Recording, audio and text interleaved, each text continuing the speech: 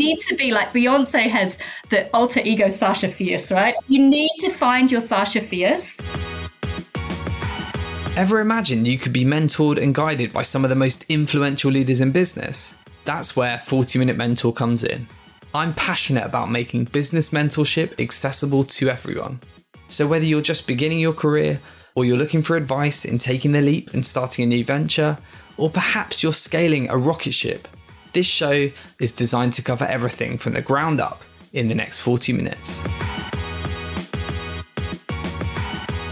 Your mentor for the next 40 minutes is the amazing Rachel Carrell, CEO and founder of Kuru Kids.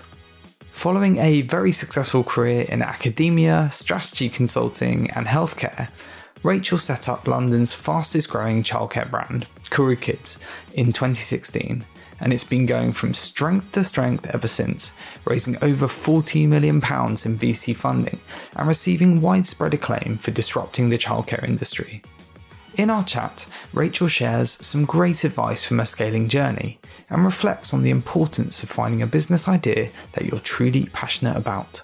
She also provides some candid insights from shifting the business model of Kuru Kids in the middle of a lockdown and the importance of focusing on culture, especially when going through times of uncertainty. I loved our conversation and hope you will too. So sit back, relax, and enjoy this episode with the brilliant Rachel Carrell. Hi, Rachel. Welcome to the 40-Minute Mentor. I'd like to kick off our podcast today with a 30-second snapshot of your CV. So if you're ready, please finish these sentences with the first thing that come to your mind. Okay. Are you ready? I am. I think so. Fabulous. Okay. When I was younger, I always wanted to be a diplomat. I thought I would get to go to exotic places and escape my boring hometown. Oh, amazing. Okay, good. That's a good one. My first job was? Well, very ironically, a babysitter. I did loads and loads of babysitting when I was a teenager. There we go. So that inspired the future career. Okay, we'll get to that. And when starting my career, I wish I'd have known how important it was to understand digital product. I was very late to understanding product management, and I wish I'd been earlier to understanding that. Brilliant. Okay, thank you. And a big one that we'll, I guess, get into in more detail in a bit, but I started a business because I was annoyed. I was annoyed that what I thought should exist didn't exist yet, and I felt compelled to build it myself. Brilliant. Looking forward to digging into that. I'm most energized at work when I'm recruiting or anything where I get to communicate my vision for Kuru Kids. I get really excited when I think about it. Love it.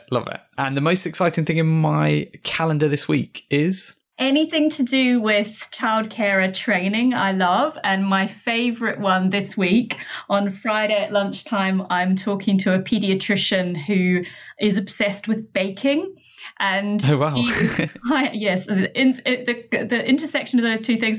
And she's pioneering baking therapy for children with special needs. And I cannot wait to find out about that. That sounds incredible. Love that. Well, I'm intrigued. I'll have to follow up and find out a bit more about that. My daughter is all into Junior Bake Off at the moment. So big baking fans in this household. And finally, can you share something that we wouldn't learn from your CV? So whether that's a perceived failure or setback in your career that you've learned from? It's not really a failure, but something that you couldn't learn from my CV is that I really love going to, I was going to say exotic, but it's more like sort of totalitarian, extreme political destinations. Okay. So when I left university, my sort of gift to myself before I started work that I spent my first professional services signing bonus on was a trip to North Korea, and I went around North Korea for 8 days. And I did it on myself. It's certainly different to full moon parties in Thailand and various other things, but I'd imagine equally fascinating. Yeah, well, I was a total political nerd, and I just finished a politics degree, so it made sense. Good stuff. Well, thank you so much for sharing that, Rachel. And I guess really wanted to dig into your background and experience next. So you're the founder and CEO of Curry Kids. You recently won the title of Best Businesswoman in Technology, which is incredible. So congratulations on that. For our listeners at home, though, would love to learn a bit more about your background, because I know you graduated from Oxford with a PhD, and you've had some incredible roles over the years, including with the NHS and with corporates as well. So I'd love to learn a bit about, did you always know what you wanted to be? And was there always an aspiration to run your own company one day? I think there was, yeah. So I know I just answered the question before, what was your first job? And I said babysitter. It was a bit hard to choose which was my first job, because the truth is, when I was really little, like, I don't know, 8, 9, 10, all the way through my teens, I always did sort of little odd jobs.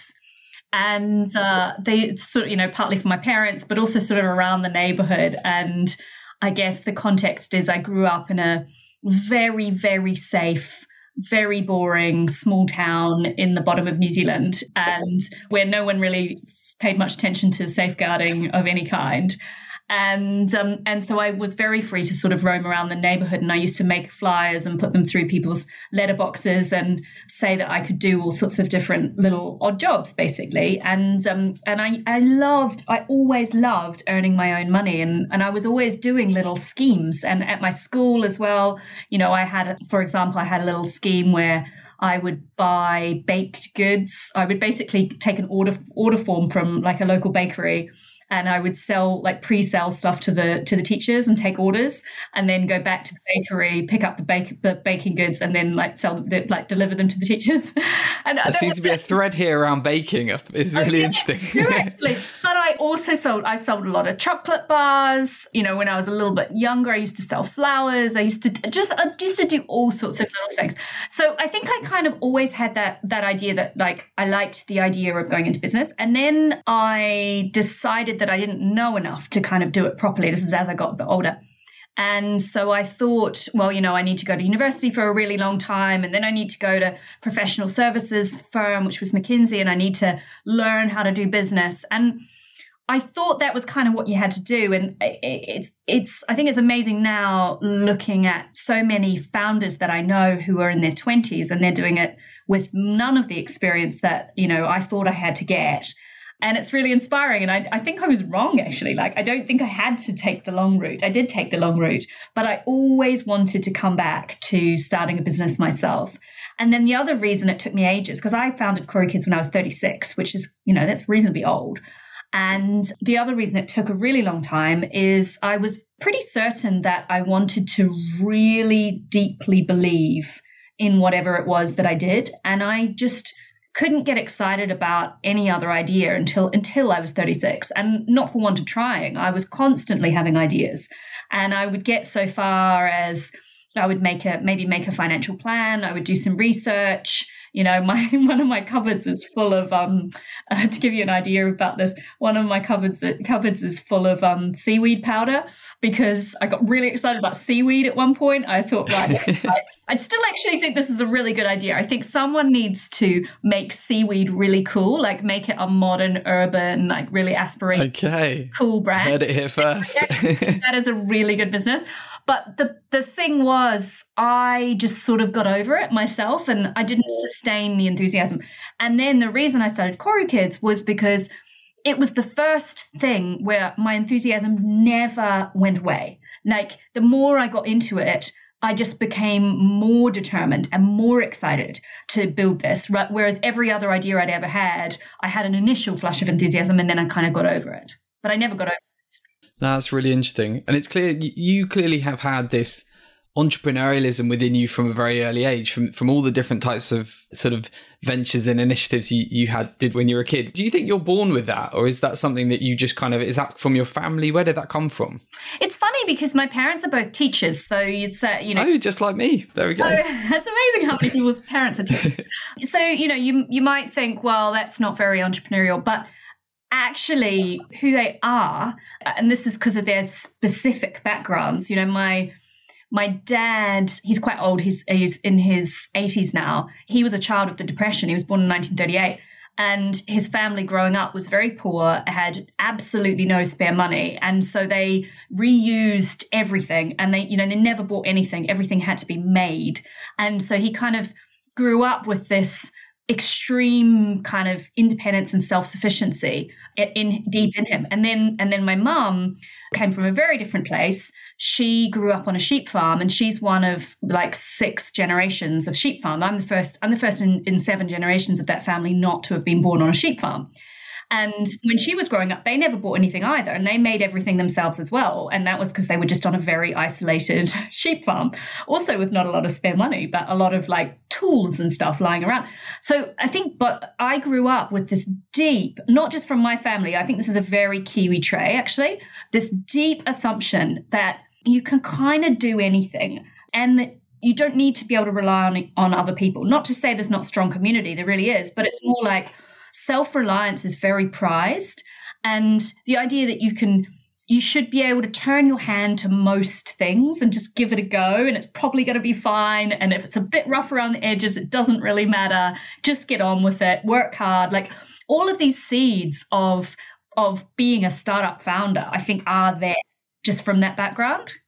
Yeah, definitely. I love that. And I think some of the best founders I know have definitely got that resilience and self-sufficient sort of attitude. And like you said, and we'll come on to, they're really passionate about solving a particular problem.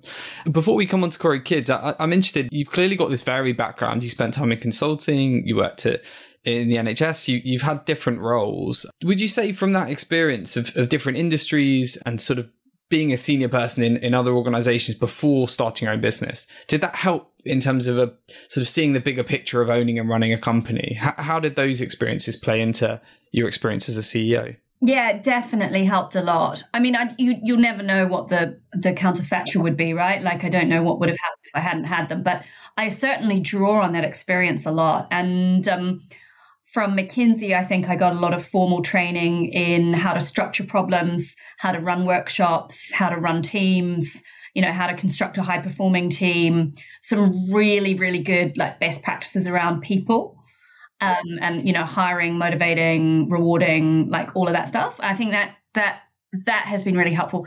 And then from the NHS, I think the main thing I took was how to think about system change and how to sort of go slow to go fast. The NHS, you often think, or people will often say that it moves slowly, and in many ways it does, but it has such incredible impact when it does a thing. And when I first started working in the NHS, I was like totally a loose cannon because I wanted everything to happen instantly. And I actually had to learn that, that old proverb, like if you want to go fast, go alone. If you want to go far, go together. I very much learned that from the NHS and became way more collaborative and way more comfortable, having a conversation that didn't necessarily have action points at the end. There is a value in that. There is a value in just bringing people along with you. So that's what I took. And then what I took from going into lots of different organizations, both, at NHS and McKinsey and other parts of my career is I saw a lot of what I didn't want to replicate. I saw a lot of bad behavior, a lot of toxic workplace cultures, and it made me really determined when I founded Corey Kids to avoid a lot of the stuff that I saw and build something that was much more positive in terms of culture. Brilliant. And I'm really looking forward to talking about culture, something that I'm particularly passionate about. But do you mind telling our listeners a little bit about the inspiration behind founding Corey Kids, how you knew it was the right time to launch? And I guess I'd be interested, do you think there is a perfect time? So there's sort of the right time to launch for the market and the right time to launch for you personally. And I think that I think the right time to launch for the market could have been years earlier. I mean, one of the things, the reason I said I was annoyed was because this should have existed. Someone else should have built this. I shouldn't have had to. Childcare it's such a terrible experience for parents. It's far too expensive. The employment for childcare it's not nearly rewarding enough. It's far too precarious. It's far too lonely. The thought put into what the children are actually doing all day is nowhere near enough. I mean, it's so broken and inadequate from so many different angles. And that's what I observed when I had my first baby and looked and started noticing this market. And it's a really big market. And, it's had hardly any investment, hardly any innovation, hardly any attention from the tech people or digital people, product people, anything like that. Anyway, that's the kind of thing that I was like, right, okay, well, I guess I have to do it then. So I wish someone had done it earlier. For me personally, in terms of the timing, so I was 36, and I don't know what the average age of a founder is these days. It might be around that, actually. I might have been about on average. I think there's a popular myth, a narrative that founders are in their 20s, and some are, but a lot aren't. And for me personally, it was really important to have a lot of things in my life sorted before I embarked on this journey, which I knew was going to be, a roller coaster and really hard, and all the things that doing a startup is. And so for me, that meant I wanted to have some savings. So I saved up enough that I could go full time and, kind of survive for a bit, because I had already had a successful career before I started this. And the other thing that was really important to me was having my relationships sorted out. And I've got a bunch of friends who are single and also doing a startup, and I have huge admiration for them. I think it must be so hard, to have few fixed points in your life. And my husband, and I got married at 33, and my husband is absolutely and utterly my rock for, our family. I've got 2 kids. There's no way I could be doing all of this, including the business, without him. So it was the right time to do it. I had been married for 3 years. I had a baby. I had noticed that this market was direly in need of someone building something like Curry Kids. And so it just all came together. Well done for you for doing it. I think there'll be lots of parents listening to this, nodding their head at all the things that you've said. And I'm sure many will be customers. I think it's brilliant. And I think it's clearly, it's a very interesting time for your business, because, businesses in education and childcare have clearly been affected quite significantly by the past year and the national lockdowns, with business models being completely disrupted. So how have you navigated the different restrictions that have come through the pandemic, and what sorts of pivots have you had to make with the business? Yeah, it's definitely been hard. I actually just saw this morning the A16Z report on marketplaces, and they have a section on childcare, and they showed that childcare is down 61% through the pandemic year. And we actually grew last year. So when I saw that, that's incredible. I was feeling quite smug, actually. I was As you should. That's amazing. I screenshotted it and said to my board, but not to say that was easy. Like, without blood and sweat went into that result. And so when it first happened, we lost a large amount of our, demand falls off a cliff, first lockdown in March. And lots of parents think that having a nanny in their home is illegal. It turns out it's not, but the government guidance is extremely unclear and remains unclear for at least the first 6 to 8 weeks. So we were still operating, but what was very, very, very frustrating was I was talking to the government. I was involved in a working group, and so I knew, and I had been assured, that what we were doing was legal and fine. But the government guidance, fair play to them. They were doing a lot of things very quickly, but the government guidance was unclear. And so we had people saying, what are you doing? It's immoral. You shouldn't be doing this. And I knew it was explicit. It was allowed. That was very frustrating. But we lost about half of our supply because a lot of them were from Italy or Portugal or whatever, and they all went home. So there were lots of shocks to the marketplace. We tried out a whole bunch of tests. So we tried, things like virtual nannying, which worked in some circumstances, and that was good. And then we immediately started just supporting our existing nannies and families as much as we possibly could. So my team were just freaking incredible. Like, over the weekend, from the lockdown until the first Monday, over the weekend, they came out with this weekly plans and like daily activities that we sent out to all our nannies. And this was, it took schools months to get to this point. Yeah, that's incredible. It was honestly, I was so proud. It was so great. And the other thing that my team did, which was so brilliant, was we actually invented our own furlough scheme before the government came out with their furlough scheme. Really? Of course, we didn't call it furlough. We called it Pause My Arrangement. It was the name of it. And not quite as snappy as furlough. But we came out with it immediately. Again, like we came out with it the first week, and we had, all this policy, which was essentially our own furlough scheme.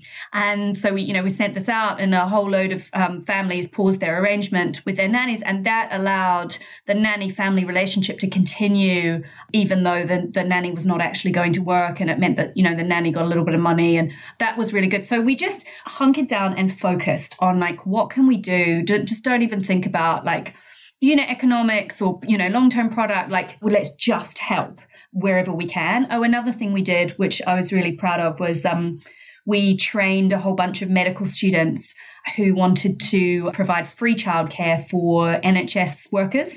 And so that group formed very quickly, and they approached us and said, you train nannies, can you train us? And we said we would be delighted to. And we didn't charge a penny for that. We didn't make any money. Obviously it cost us, but we just wanted to be good citizens. And it was just great being able to, contribute in this very exciting, like, time of national need. And it felt like everyone was pulling together, and we were all just doing what we could. So that was like the first 3 or 4 months, and we did all that stuff. And then things started to open up, and we were like, great, Eat Out to Help Out in August. Everything's getting better. Oh God! And then freaking lockdown. So, Groundhog Day again. Yeah. And then it was just a grind. I mean, we twisted and turned so many different ways, and we just tried to focus on our product and emerge stronger than we went in. That was really our main goal, while trying to burn as little money as possible. And we've actually done, I think, really well on that. So our product's definitely stronger now than it was. And we are just really looking forward to getting back to growing like we were before the pandemic now. Yeah, and I'm sure many people listening to this will be feeling the same way. But I mean, firstly, kudos to you. I mean, you've shown some incredible leadership, I think, during that, what is a very trying time. And I just wondered whether, it sounded like your team really got around this, got together, pulled through and delivered some incredible stuff and did some great work for the community. Would you put that down to one particular thing? Is that down to the people that you've hired? Is it the culture you've built? I'm just interested because I guess a lot of companies, it would have been panic stations and possibly wouldn't have thrived in the way that your business has. Is there something, do you think there's a secret sauce there that anyone listening to this can learn from? Yeah, definitely. I think it is definitely recruiting and culture.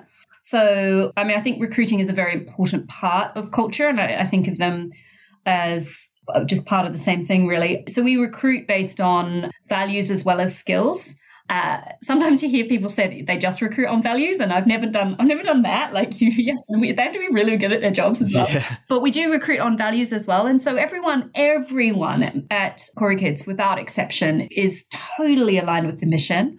And we spend a lot of time just reminding people, why we're doing what we're doing. We try to make it really real. We talk about, individual nannies, individual families a lot. We kind of highlight like wonderful stories that come out when a nanny does something incredible. And, parents are always saying that like we've changed their life and stuff. And we try to just remind everyone why we're here all the time, even if they're doing like back end code.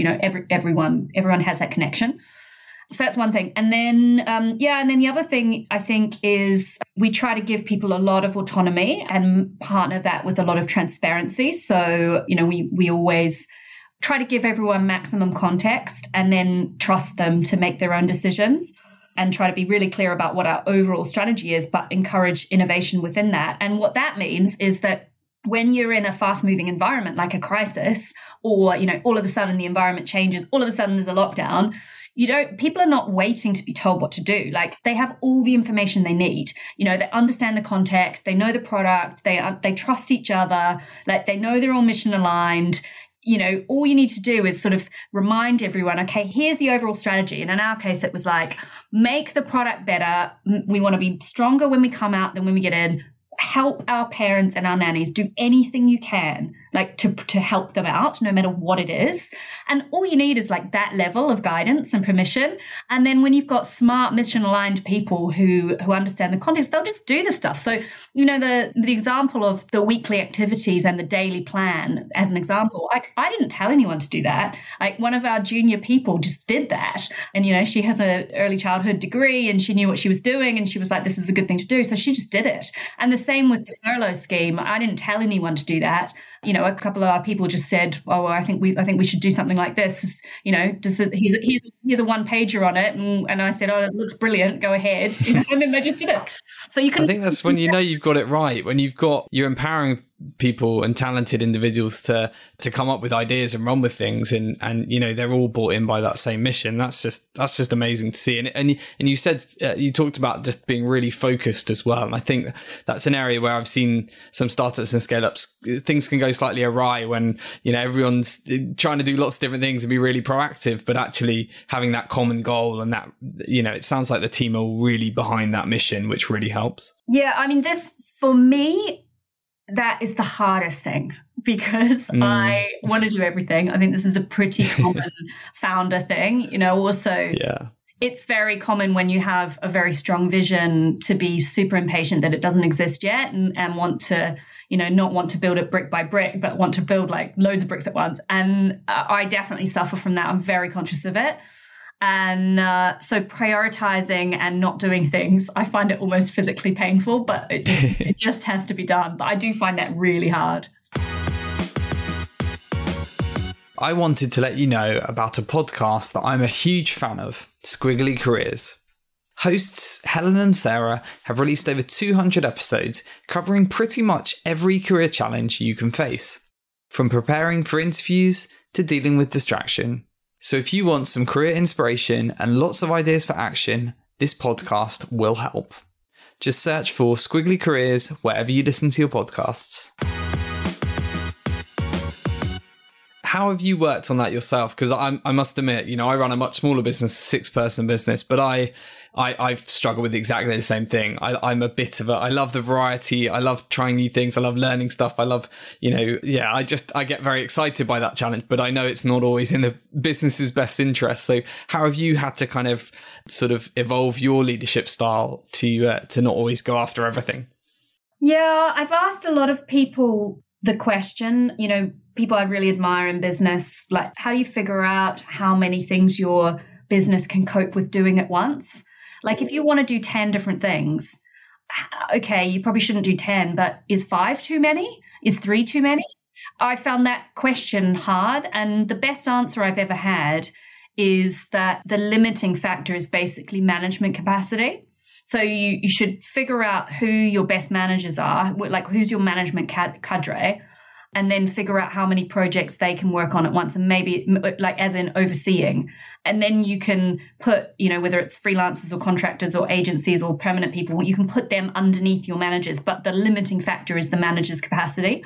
And I find that quite a useful way of thinking about it. And the other thing is I find it very helpful to work with people who have the opposite instinct to me on this. So I've worked with a couple of people. They happen to have been product and tech people. I think a lot of engineers really, really like to work on a very small number of things, ideally one. And I find talking to them really helpful because they just always challenge me on like why are you doing so many things? Yeah, that's really interesting. Now, I'm sure others listening to this will find that really helpful. I wanted to talk a bit about, we talked about culture here, and remote working has obviously been something we've all been wrestling with. Do you have any advice from any leaders that are listening or managers that are trying to lead a team remotely, trying to continue to evolve a culture and also encourage kind of positivity at a time when this has been dragging on far too long? Is there anything that you guys have learned in your team that has really helped sort of maintain that culture? Yeah, I think we tried a lot of the same things that a lot of people tried. So, we had like fun channels on Slack, and we had, Zoom drinks, and we've had a few Zoom parties. My favorite thing that we've ever done. So we've done like escape rooms and stuff on Zoom, which is yeah, we did that. It's great fun. Very funny. Yeah, my favorite one we've ever done was we did a Connect 4 tournament, which was honestly extremely exciting. But I think like everyone, we've kind of got over that as the year has gone on.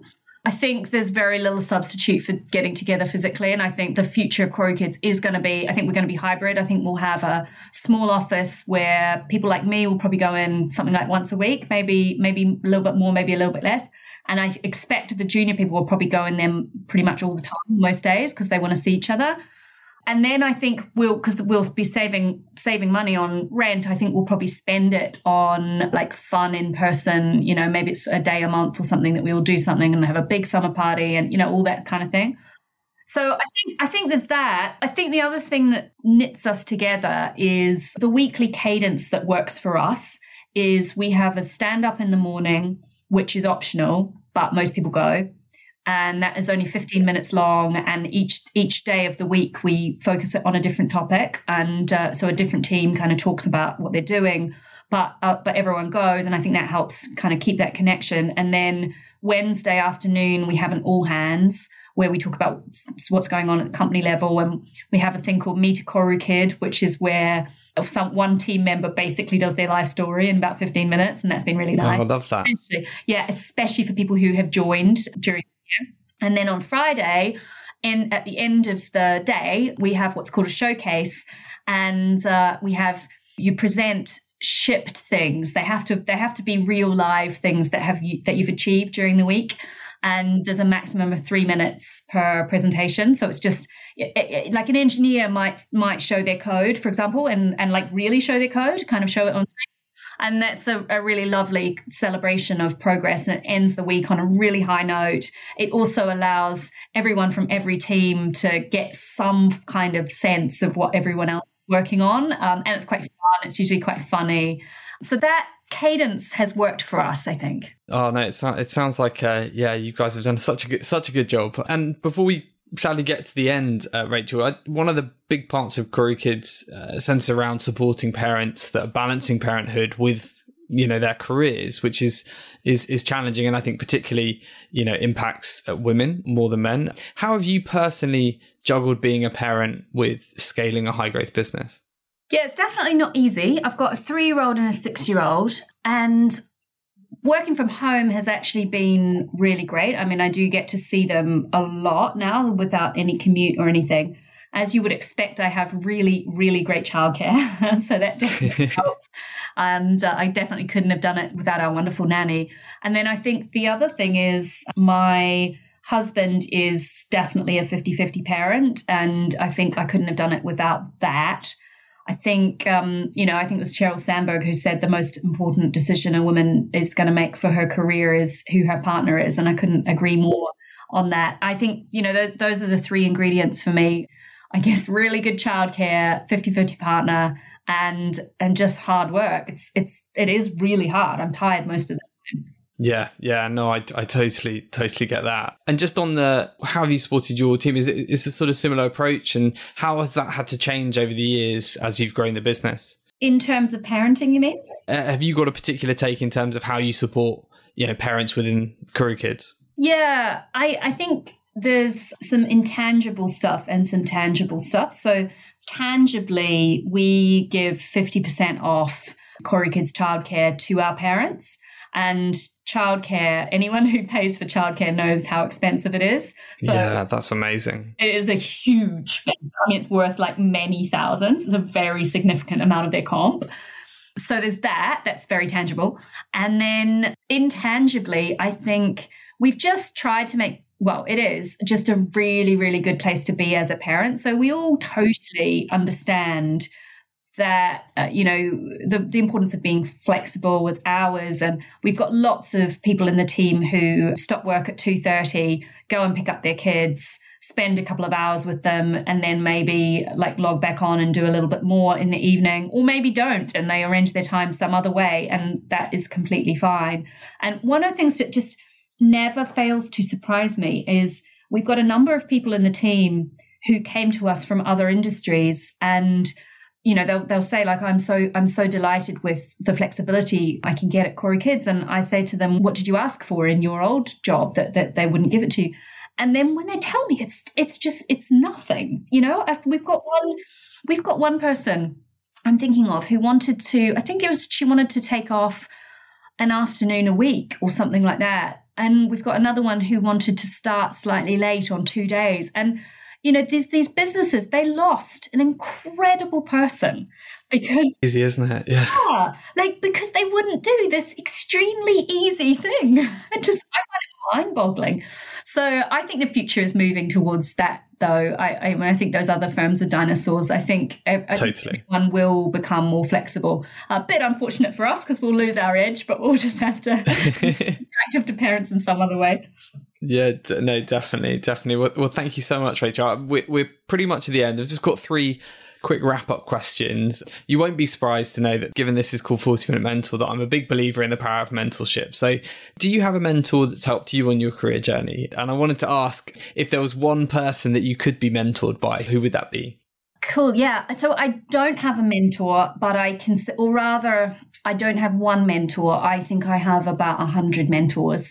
I think I treat a lot of people as mentors, and I'm constantly asking people to share their experience, and I'm constantly trying to set up, quick phone calls to ask some very pointed questions about how people do stuff and learn from them. I think that's actually something I learned when I was consulting, because a lot of consulting is asking one person the answer and then telling it to a different person. Indeed. And so I learned how to do that. So yeah, I think mentorship is incredibly important, but I don't think it has to be one person. It's my answer. Yeah, I agree. And then, who would I like to learn from? I'm torn between Elon Musk and Jeff Bezos. Oh, interesting. Well, I know both of them are very controversial and possibly total dickheads, or not even possibly in the case of Elon Musk, but they have undeniably have been, incredible executors at what they've done. And I just I'd just love to observe, I'd love to shadow either of them and just understand, what do they do in a day? What do they do in the meetings? How do they interact with people? How do they make things happen in the way that they make them happen? That's what I'd like to do. Yeah, I love that. Love that answer. And in terms of I think this is a question that probably some people listening will be interested in. You've had so much success as a scale-up leader in your own right. Take out the fact that you're a woman, but sadly the tech industry is still male-dominated, particularly when it comes to VCs and founders who receive funding. So I just wanted to know, do you have any particular advice for any women entrepreneurs out there that might be raising at the moment or starting up businesses? Yeah, I do. And one thing that I think was very important for me when I was raising was actually just to put that fact out of my head completely. I think the fact that certain groups, be it women, people of color, lots of different groups don't get as much access to capital is a really big issue that we should definitely work on and solve. However, I think at an individual level, when it's you in the room raising the money, I think you should just not think about it at all. I think it is like a little worm in your head that is going to distract you from your main goal, which is conveying the opportunity and the excitement of the opportunity and the confidence and, letting this investor possibly accompany you on this journey that you're definitely going to go on. You need to be like Beyonce has the alter ego Sasha Fierce, right? You need to find your Sasha Fierce.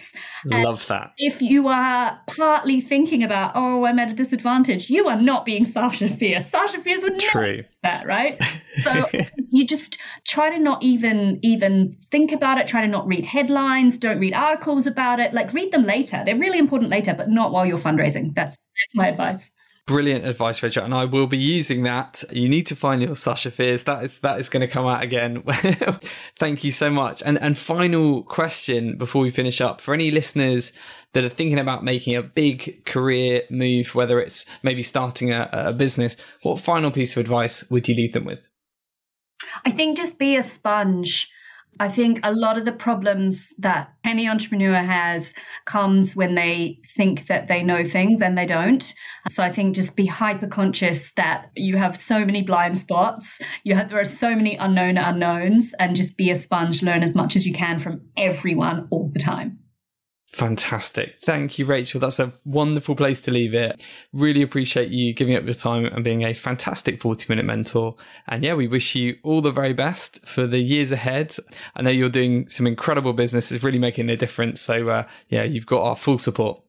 Thank you very much. Thank you, Rachel. I really hope that you enjoyed that episode of the 40-Minute Mentor. And if you did, please leave us a review and tell your friends so we can continue to bring you awesome interviews from inspiring entrepreneurs and business leaders. Please also feel free to reach out at info@jbmc.co.uk. Thanks again for all your support.